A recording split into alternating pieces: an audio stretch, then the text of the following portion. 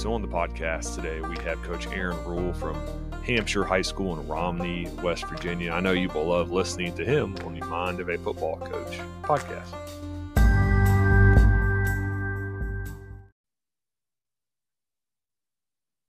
Okay, so on the Mind of a Football Coach podcast today, we have Coach Aaron Rule from Hampshire High School in Romney, West Virginia. Coach, welcome to the podcast. Hey, Coach, thanks for having me. I greatly appreciate it. I know we've been trying to get together and do this and finally able to. So it's a pleasure. I always enjoy talking to you and having conversations. So I'm excited for this. Yeah, man.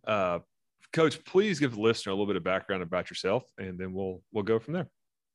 All right. Well, obviously I started back in 1999 coaching the small middle school. Clinton Middle School, and then worked my way to Elk Middle School, worked my way up to the high school ranks. And then I decided to get my master's in athletic coaching education, which kind of opened a huge door for me. I went to WVU, and our last semester there, we had to do an internship. So I reached out to Coach Tinsley, Coach Scott Tinsley, that, I played at Herbert Hoover, and he coached at Nitro. And he had a high caliber offense. And so I reached out to him when he was at West Virginia Tech. And I went down there and spent a semester with him. And then he offered me a position the following fall to coach defensive backs there at West Virginia Tech. And it ended up being the last year there that they ever had football. But luckily, where we were losing a program, but Alderson Broaddus University was gaining a program, and they were trying to save a little bit of money. So they reached out to us trying to buy some of our equipment. And lo and behold, our athletic director talked to their head coach, which was also the athletic director. And he threw my name out there, and I interviewed for a position there. Unfortunately, I didn't get the defensive backs position there, but I ended up getting, he called me, Coach Crehan called me the next day and offered me a linebacker position, Coach. So I was at Alderson Broaddus University for 3 years and started that program up and helped, the first couple of recruiting classes there. And then, I was pretty much in debt like I am now. So I thought, well, I better get back into high school and teach. And, I came up to Hampshire High School and got a math position here, and I actually coached here for 2 seasons. But then I wanted to get back closer to home. So I went to Poca High School, and I actually wasn't even thinking about coaching then. I was just wanting to teach and just, continue making a difference in kids' lives through education.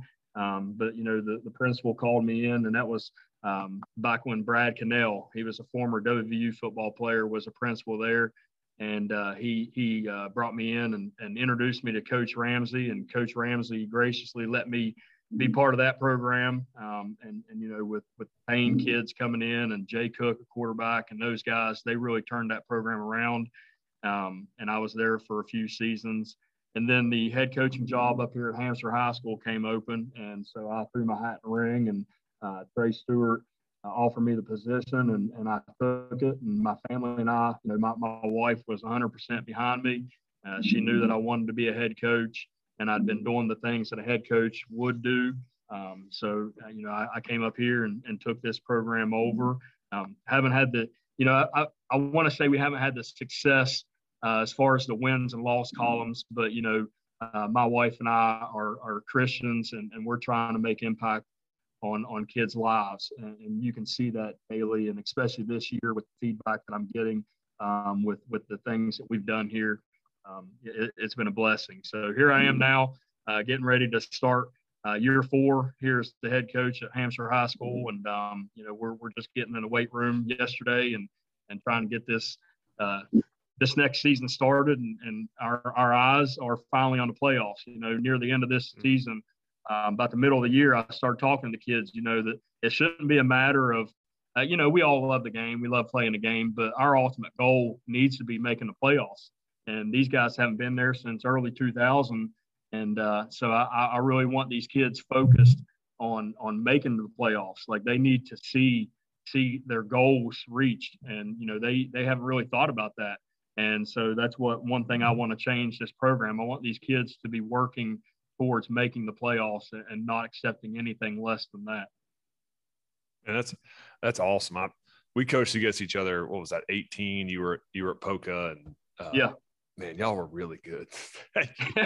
You know, we were definitely blessed. You know, I'd like to say that we were geniuses at the coach, you know, defense coordinator, offense coordinator, things like that. But when you get guys like the guys that we had, you know, it makes it easier. It definitely makes it easier when those kids, you know, Ethan Payne came in as a freshman, and he really turned that program around. You know, those guys.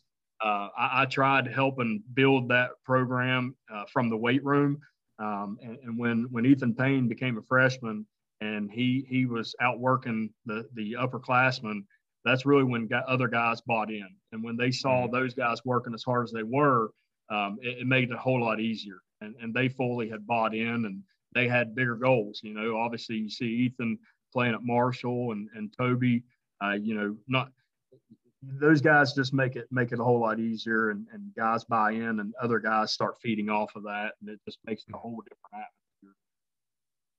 Yeah, man, no doubt. So talk about, you know, what are your core philosophies at Hampshire? What do you build your program on there as you build that program? I mean, like I tell the parents, I tell the kids, I don't have the big things that like Clemson has on their walls where they've got brick by brick. You know, they've got those bricks building, and they've got about 100 words that they focus on.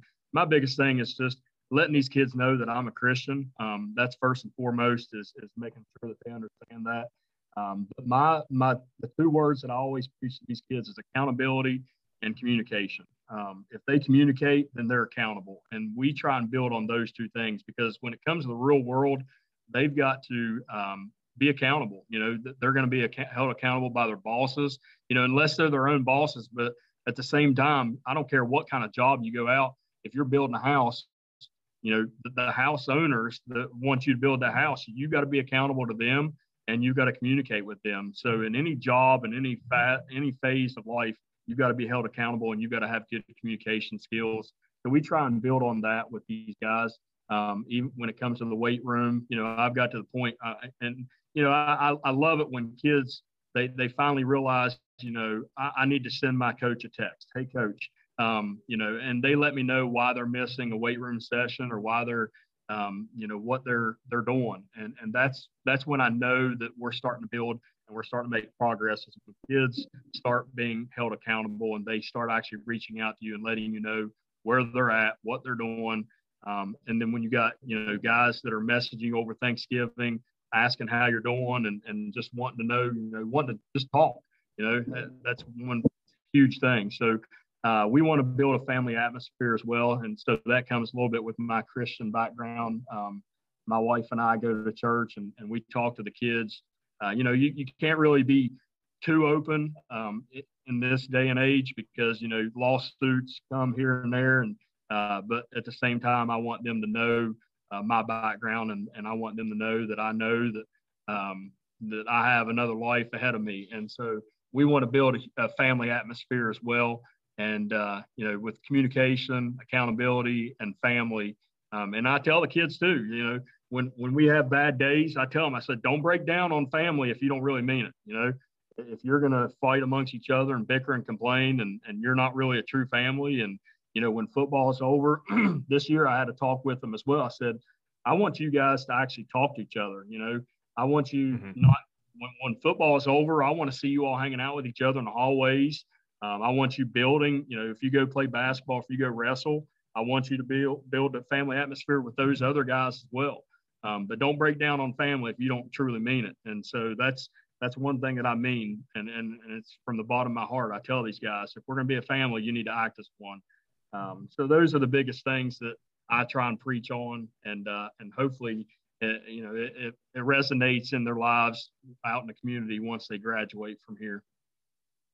Coach, that's awesome, man. That's really, really, really good stuff. So you talked about being a defensive coordinator. I guess let's start there. Talk about your defensive philosophy as far as the X's and O's.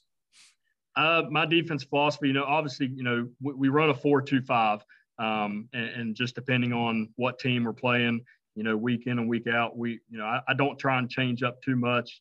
When you're going against the Spring Mills, it's going to try and spread you out. And then you go up against a Frankfurt and a Kaiser that like to load the box and put a bunch of bodies in there, and they run their wing T. And those guys run it to a T, no pun intended, but we run a 4-2-5, and we, in June, our 3-week period, one of the first things we do is we make sure that we're communicating. I have everybody is supposed to be saying something. Guys giving a strength call, guys giving the backfield set, the free safeties giving a coverage call, the corners are talking, letting the free safety and the outside linebackers know how many receivers they have. So everybody's communicating and everybody's on the same page. One guy's giving a strength call, so that, if he's wrong, then we're all right. And one of the first things we do is we break the huddle and we're communicating and we're getting 11 hats of the football. And, we always preach to them that if there's 11 guys, sprinting the football, good things happen then. If a guy fumbles, at least we've got some guys around the ball. But, we run a 4-2-5 and we're trying to get to the football. We're containing every gap. I don't like to, a lot of coaches, when they're young, they like to blitz the crap out of guys. I don't. I like it for our linebackers to be able to read and then react. And so a lot of times they actually are blitzing. Whenever you read it correctly and they're running the football, it does look like you're blitzing. And then, when guys are, running back, if it's a pass game and if they're blocking, then that linebacker is responsible for him. He may look like he's blitzing as well because he's coming up on that running back. But we want to make sure that we're getting 11 hats of the ball, and we preach relentless pursuit because great things happen whenever you have relentless pursuit. And we try and dominate on that side of football. And we've got a really good defensive line coach here, and he's really changed those guys. And he truly believes in what they do, and he gets them to believing in themselves. And again, that goes back to what we were talking about earlier with philosophy and everything. Is these kids, they've got to believe in themselves.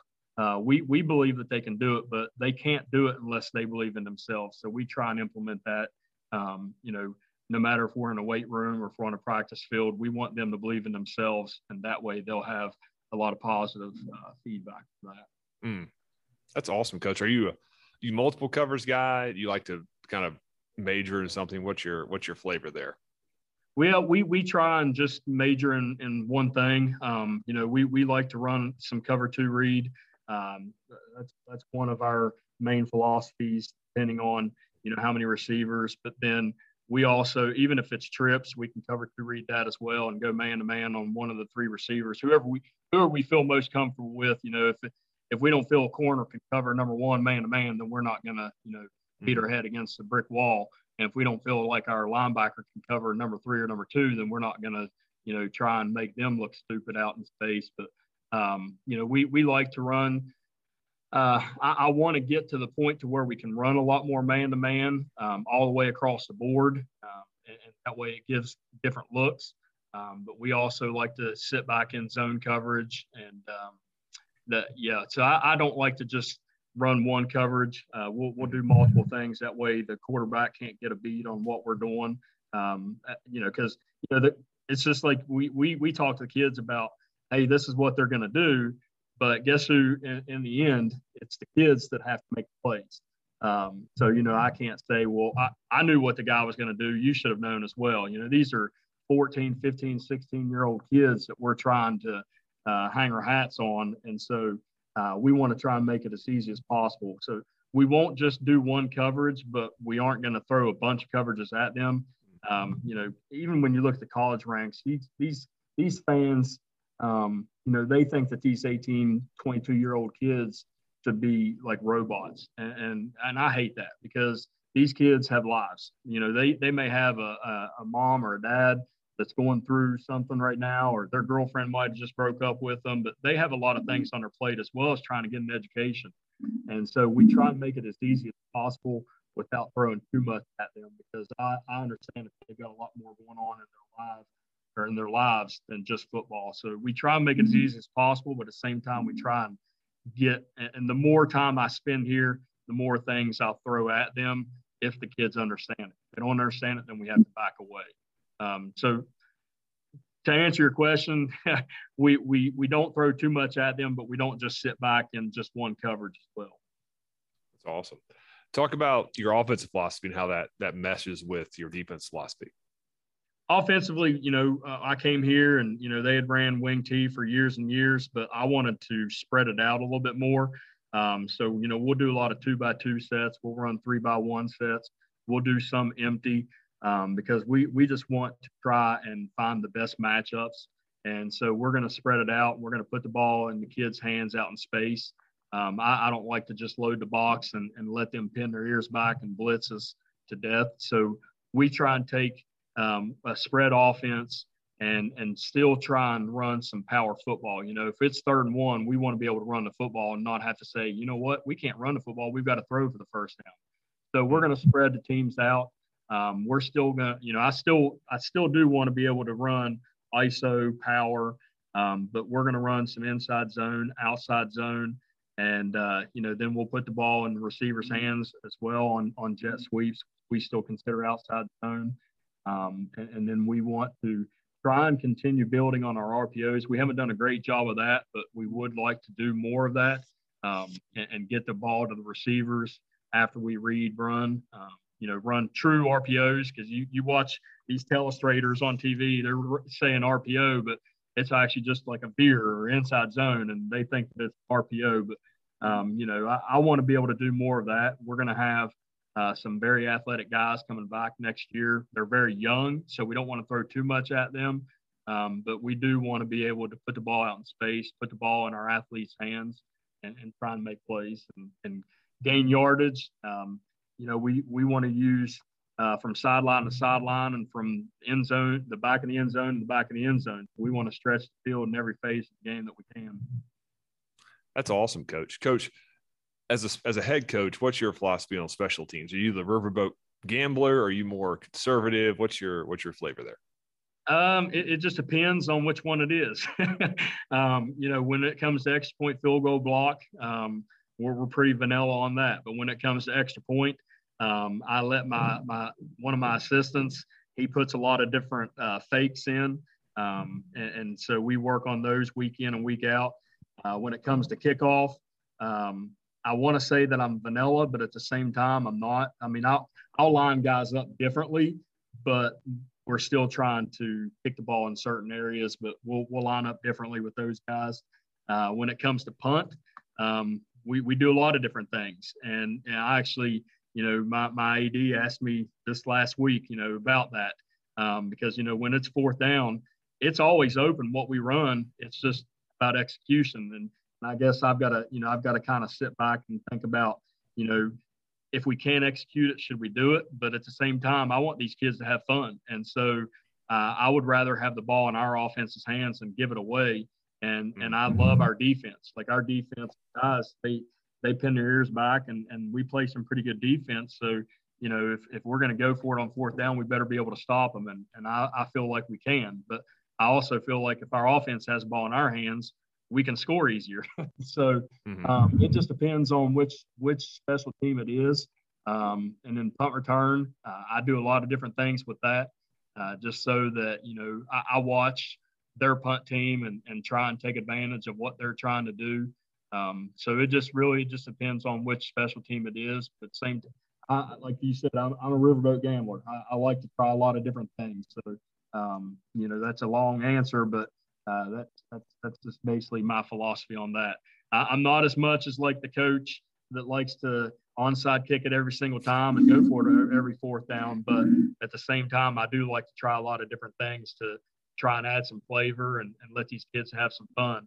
And I know sometimes it might cost you, but in the end, you want these kids to remember their experience and try to do the things that you can do to just like on offense, you want to try and let them display their athleticism. So I want to try and do that on special teams as well.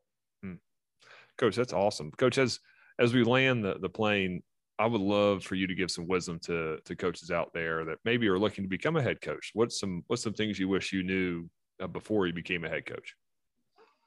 Oh gosh. Well, when I was at Poca, Coach Ramsey, like I said, I owe everything. I owe everything to Coach Crehan at Alderson Broaddus because he first taught us that you need to be your head coach, whether you're the head coach or you're just a position coach, you need to be the head coach of your position.